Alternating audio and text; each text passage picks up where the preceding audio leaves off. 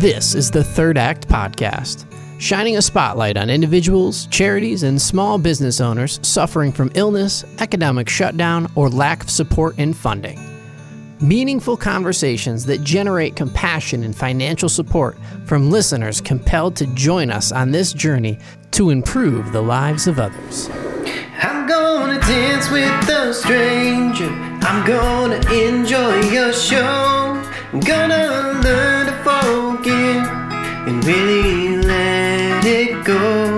And most of all, I wanna shine a light on good and look to give back. And that's what I'll do with my third act. And now your host, Roger Steed. Hello, everyone. Welcome to the Third Act Podcast. I have been looking forward to this podcast for months as my introduction to Cares of Farmington Hills was brought to my attention by a friend, Elaine Groman. This crucial and caring organization sits on 10.5 beautiful acres of grounds where the Catholic Church of St. Alexander's sat until it was closed in 2014. One of the critical players who knew the community well and was well aware that the food pantry, which remained open to the community after the closing of the church, was a much-needed resource for families that counted on it every week. The gentleman I am talking about is my guest today. His name is Todd Lippa, and he is the Executive Director of Cares of Farmington Hills. Todd has been instrumental in starting Cares and seeing it through the early years of development with a kind heart and a knowledge of what the community needs. Todd's history as Director of Farmington Hills Youth and Family Services for many years placed him in the perfect role to see firsthand that many families in the community needed food security along with other personal services. I was excited to visit the Campus of Hope recently and see the current operations and visit with Todd and Elaine and hear about their plans and dreams. It is my pleasure at this point to introduce Todd to the Third Act community and hear more about Cares and what he has in store as we continue to improve throughout the summer. Welcome, Todd. Thank you, Roger. It's a true honor, and I feel very blessed to be able to be with you today and sharing our story of Cares in Farmington Hills. No, thank you for coming on. Thanks for sharing your story and also providing the time today. I know many on the call are in different states and different parts of Southeast Michigan. So for those folks on the podcast, could you please give a little bit about the passion and mission of Cares and what Cares is about today and what has been happening over the past, say, 6 months? Roger, when you and I met, and with Elaine Groman's tremendous support and a true caring board of directors that we have here, way back in 2014, early on, we knew that we needed something to take place to keep supporting our families. And the idea was we could take this pantry that was already supporting people in St. Alexander's Church and expand on that. So we tried to purchase the property in 2014 with the Archdiocese. We moved in 2017, and they finally saw the light, as I call it, and started conversations with us. And thankfully, one of the pastors here at St. Gerald's Church, Father Chris, was instrumental in helping us to get the Archdiocese to look at our proposal, the program, and the project, and the entire 10.5 acres. And that came to fruition on July 1st, 2017. And it's been just a tremendous opportunity to see just how important it is to have a campus of hope. We started out with about 150 families. That grew to about 250 to 300 families by 2018. And then we'd walk in and have a chance to be able to shop, pick up your items, check out like anyone else. And I really appreciated it as the Youth and Family Services Director. And, we grew one of those largest programs in the country right there. And I see that kids weren't afraid to be with their parents. And that really, as a youth director, sparked a real energy for me because The hardest thing for a young person is to come into something that makes you feel like you're second class. And what I started to hear people say, Mom, this is like going to a grocery store, or Grandma, let's go to the little grocery store. That was enlightening. Then comes March of 2018. Two things were happening. My full-time job with the city of Farmington Hills, we're getting ready to celebrate 25 years of after-school programs. At the same time, that program has to be shut down. Schools are closed. The city's got to close down. And we're hoping that those youth programs can come back in the fall when things are safer to do. But here at CARES, luckily, we had 2.5 years to prepare for what would be then the biggest crisis we would ever see. And by the middle of March, we knew that we were in trouble. We turned around and found partners. In March and April, we had food galore brought to us. Cisco Foods, others just brought trucks loads of food that we were able to support many families. About 1,200 families came through in the month of May. How do we keep this going? Knowing people couldn't come in and shop, we didn't have enough volunteers. By midsummer, we were doing 350 to 400.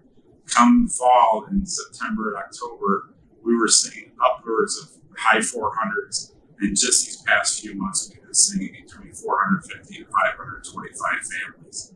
I think it's a wonderful story. And you mentioned in your commentary that one of the overreaching thoughts that you continue to have as you develop services and help people in need, families in need, is this maintaining of dignity. I really love that idea. And I think that comes out in your conversation when you speak, as well as Elaine, and I'm sure through the very fine executives and volunteers you have at CARES. It really stands out. But I know it's also a little bit of an educational process. You had to do a little bit of education to city councilmen and executives around Farmington Hills, a little bit of the identity crisis. They didn't want to be associated with families in need. But we all know through the pandemic that it doesn't take much to put you on the wrong side of life. And you guys came through strongly and provided a much needed service. Can you talk a little bit about that sort of, philosophical element that you brought into CARES, and you continue through that today, please? Yeah, let me share with you too, Roger, and your guests. And we so appreciate having everybody hear this story. There's two things, and I've got to go back to where I came from and what brought me to this stage also, and why I care so much about what we're doing here at CARES in Farmington Hills. I have had some tremendous loss when I was a young person, and this was the place I grew up in. This was my church. And at times, my father, because of the loss of my mother, would come here to receive some support. Not always the best, because it was the box type of food when you walked out. And that sort of stuck in my head. And then when we started the youth program in 1995, early 1996, what happened there is, at that time, Mayor Nancy Bates came to me. I was working at the Detroit News, and we're starting to see escalations in juvenile crime. Even in our own community, we started to see things that we wanted to get ahead of instead of trying to catch it later on. So we made an application to the state and received a grant to the city of Farmington Hills to start an after-school program. Our theory was so different than many. We decided to have an after-school program that opened up 4 or 5 different sites where kids could come to, buses could bring them there, and made it really easy. Success is our greatest tool. And 300 kids were telling us it was the right place to go every day. In the long run, 17,000 kids later, we knew that we made the right decision. The same thing happened in 2014 when I had the opportunity to go and start our CARES in Farmington Hills. It's an educational piece for all of us that, it doesn't really matter where you live or where you come from. There's always going to be people that need each other. And we have so forgotten that in so many ways. But we also have the opportunity to afford our bridge card holders who live around us or need to come in here and buy groceries. They get an automatic 10% discount and can earn opportunities to get a few free products that typically you can't buy, like laundry soap and things. Our little 1,500 square foot market has between 700 and 800 items in it. It's clean, it's easy, it's all run by volunteers. We have one paid staff, but that was through a grant that we received from a group. And it's just an amazing thing to watch each and every month the market grow. And the perfect, beautiful part of all that is as we grow the market, the proceeds of that market, 100%, go back into helping us pay for the free food that we give away each and every month. It's a beautiful thing, and you were kind enough to introduce me to the lady that runs the store. Yeah, Sharon Brandel. She is our market director. Comes with a ton of experience, 20 years in the grocery business, and amazingly, she has just made that operation perfect. We're open every day, Monday through Friday, 10 to 4, and then 10 to 2 on Saturday afternoons. The hope is that our bridge card users could come here and save a little bit. We also hope that folks understand that if you got to go buy a loaf of bread and some eggs, whatever amount of money is made on that goes right back to buying something else, which the great thing is we've got a great partner like Gleaners who we purchase our food from every month. Yeah, that's great. That's great. Before we go on to future plans, if we have people on the podcast that want to get connected with CARES and maybe even volunteer, what would you suggest they do? Well, the best is to go right online. Go online to www.caresfh.org. And when you get onto CARES, they can always call me directly at 248-231-8493. Great. We will definitely put the contact information on both the show notes of the podcast and also on the newsletter next week, so folks can get a copy of that. Let's talk a little bit about the future of CARES and what you and the team and the executives are thinking about as we roll out into the rest of 21 and maybe even future years. Give us a little game plan of strategy planning, if you will. Well, we just put a grant in to remodel our entire free pantry area. We want to make it look just like the market as a store that everybody can be proud to walk in and receive your goods from. That's our biggest plan right now. Our hope is to really turn this into a true campus of hope. Be there to help people get information, to navigate them to the resources that are available to them. So if someone was to walk in and say, I've fallen on hard times, could I get a bridge card? These two folks will be able to get them to where they need to go. If they fell on hard times in utility bills or rent, we'd be able to return to the resource. If it was a water problem, like a couple of years ago, we had a woman who ran into a water problem, had an excessive bill, come to find out it was a leak in her yard. We knew to call the water department, right away fixed it for us. A lot of times when you're running in a scared mode, you don't even know where to turn. That can help with that. So our navigation center is our first big thing that we're partnering with. Hopefully Beaumont Hospital is working with us on that. The next is, as we go around our campus, we really want to see a major component that we're hearing is a real need in our community and surrounding us. And that's a free clinic. They have them in places like Detroit and Pontiac, but no one thinks you need that out here. And we need it in the suburbs. We need it for these 500 plus families. We've got 800 families on our database. So we'd love to partner with an organization. We've been talking to a couple. And just today, I have our new outline and our new plan for the building. Our architect sent it to us. So we'd have about a 7,000 square foot building that would house housing needs for our clinic. Going around the property, it would take us to then working with Elaine and a few of her organizations that have come on board in the grant that she received. We have a in-ground garden, about a 20 to 30 foot in-ground garden, and then also a greenhouse garden that we're going to maintain. Part of that is to not only teach people how to feed for them food for themselves, but also help us support our needs here at the pantry. Our baseball field, we've been in conversation with South Farmington Baseball and with the company that we're working with and donating their time and energy. We want to fix up our old softball field that was here and turn it into a really nice so that kids and families can use it here. And we also have a community center, a small one, but we want to put a community center out here where we can do educational programs. When we first took on this operation, financial institutions wanted to do trainings here, and we did them in the former church. But I kept thinking, why would we want to do a financial training? But it wasn't about where to invest your money, because if you don't have any, how do you invest it? Right. What it was how not to get any deeper into that. How do you use your credit card correctly? How do you make good decisions with the money you do have? How can you save a little bit more? And when that information resonated with me, I thought, yeah, we have to have financial institutions come on board and teach. And then we have a plan to put a gym on the property so that somewhere families can work out together, exercise or play ball, whatever they might want to do. We have a 1/4-mile walking path on the property that we want to install and make it safe for people to walk. Even though we're not a spiritual location, sometimes you just need to reflect, whatever that is in your reflection. It may be just the peace and quiet of being able to sit in a peaceful place to reflect on what do I do next to make my life a little bit better.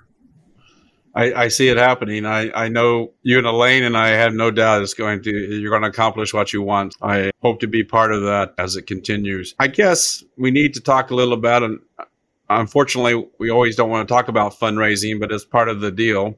But you've been blessed, as you've shared with me, and Elaine has shared, with some timely donations and gifts. How do you think about fundraising, and what do you have planned for 2021 as we roll out throughout the rest of the year? Well, in 21, we hope that those that have committed will stay on board with us. We hope that people remind themselves that it's not only right now that people have food inefficiency issues, but people will always need support. We're also looking at a couple of fundraisers that we can bring back when it's safe. Having people, we did 2 or 3 fundraisers. Our biggest fundraiser of the year is always our Thanksgiving reflection. But to guarantee that we have quality product, we have to buy it. So about 80% of the food that we pass out is purchased. So that costs us a lot of money. To run 3 buildings is expensive. So fundraising is a big help to us. It doesn't raise anywhere near what we need. But we're really hoping that large corporations, philanthropic foundations will look at a place like ours and really see the value. We have tremendous support from a lot of corporations. We have now support from our community. We have support from our 2 cities and surrounding cities. I think it's really going to be important that people know that no matter where you're located, it's not a bad idea to get involved. There's naming rights that we can give folks. There's opportunity to build a building and put your name on it. Like the clinic, I'm open to the first person that wants to help us build the clinic. Let's put their name on it. If you want to help us to build what we call right now the Right Center, because that was the pastor who was here for 30 plus years, but that can have a name on it. The entire campus, one of the opportunities we talked to a very philanthropic foundation, unfortunately said no to us in the beginning. We offered them naming rights on the entire property, so it be cares and goes on the campus out. So those are the kind of opportunities. I don't believe we can do this without someone really stepping up to the plate. It was very much the same thing that we did with the after-school youth program. We had to get a lot of people to believe in it. We had to get some big corporations to believe in it. And what makes me excited about that is I've already started here, especially over this past year. So I'm really hoping that if folks out there are listening, fundraising to any nonprofit is very important. But it's the beauty of what I've just learned here is one of the things that we hope to keep at a reasonable rate is the amount of staff that we have and how much we spend in staffing. We know we have to have more staff to run the operation we want, but how do we keep that at the right level? We turn around too, and we talked about the market. Well, the market, just yesterday, I asked Sharon a little bit about the market. We have a 1% or less waste. The beauty of that, and most markets are running 6 to 10% waste. We run 1 to less than 1%. And the reason we have that is because when the food gets close to being out of date, we take it over to the free pantry and share it with our guests and then put new food on the market. And that really helps because the cost difference isn't that great, but we're not wasting anything. I'm happy to show anyone our project. And Roger, as you may have witnessed yourself, There's something about this 10.5 acres that just warrants you to want to be on the property. It's hard to understand just the concept, like looking at our year-end report or going under our website. But when you see it and when you feel it, there is a huge difference in what we can make as a change. And I'm a firm believer, it only takes a second for our life to make a change. Oh, I totally agree with that. And I will agree that taking a look around and seeing the potential, it's pretty awesome. There's no question what you're going to be able to build as time goes by.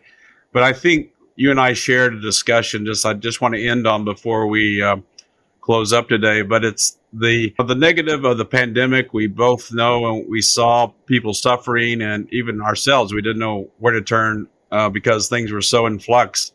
But out of that difficulty came many blessings and many positive acts of kindness and acts of compassion and acts of getting involved. I think that's the magic of CARES, the magic of what's going on in the country as a whole. And I think the kindness of people is really starting to shine through. Thank you. And I really believe that this year of uncertainty, watching our kids not go to school, watching people not be able to walk in their place of faith, it's really opened our eyes, and maybe we needed something to open our eyes a little bit. I feel so bad for those that look across their living room or their table or wherever they might be and not have a loved one there because of this ugly virus. My heart goes out to each and every one of them. But at the same time, as we look across a negative, we got to look for what happened in that made it positive.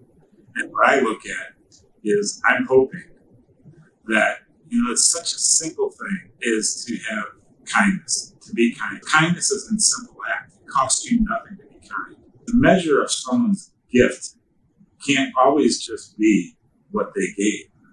Sometimes it has to be, what did I give from my heart? This is a really compassionate thing to me. This is a very big thing to me. As you so well illustrated the other day, it's our third act. What do we do? A lot of times, the first act, and some kids taught me this, you do whatever you can do just to get ahead. You want to make your name. You want to have your success. So you work on that for many years. And then there comes that point in your life where you're having some success. So you build on it. And then you gather all your toys and things that you can gather to show the world that you've been successful. But then, like you and I and many others, we get to that stage in our life where we say, what am I going to leave that's going to make a difference to those that I don't even know? And it's your title of your organization, the third act, is perfect. None of us know when our third act will be over. But as long as we can, we should do something with our third act. We should make a difference. And that's a place where I can start to create, start to see. And when that day comes, I'm hoping that someone else can step right into the role and even do things better than I can do. And that goes back to when my day comes that I walk away from the job that I have loved for the past 26 years and what I created out of nothing with the after school program. I know and feel very well that some of these young folks that are going to take that over when I decide to walk away are going to do it differently, but they're going to do it great because the foundation was laid. And I think that's what CARES really was able to develop since March of last year, was a foundation to say, we are here, we're not going anywhere. We need your support, we need your care, we need your kindness, but we're here. And we want you to be a part of something that is going to be bigger than some of us can really even realize. Todd, I think you found your purpose. I really do. I think it's happening, and I'm so happy to have met you, happy that you did the podcast with me today, and we can spread the word a little bit and hopefully garner a few more friends that can help CARES and help develop your programs. Thank you so much for coming on. Thank you for your time, and look forward to talking to you in the future. Thank you so much. Same here, and please join our family. See it, come feel it, and see what we can do to make a difference. Thank you, Roger. Thanks for having Third Act so available to us and reminding us we all have to do what we can as much time as we have on this earth. Thanks, Todd. Thank you very much. Have a great day. You too. Take care. Thank you for listening to the Third Act Podcast. To find out more about who we are spotlighting, how to get involved, or find show notes on today's episode, go to wearethirdAct.com. Learn to forgive and really let it go. And most of all, I want to shine a light on good and look to give back. And that's what I'll do with my third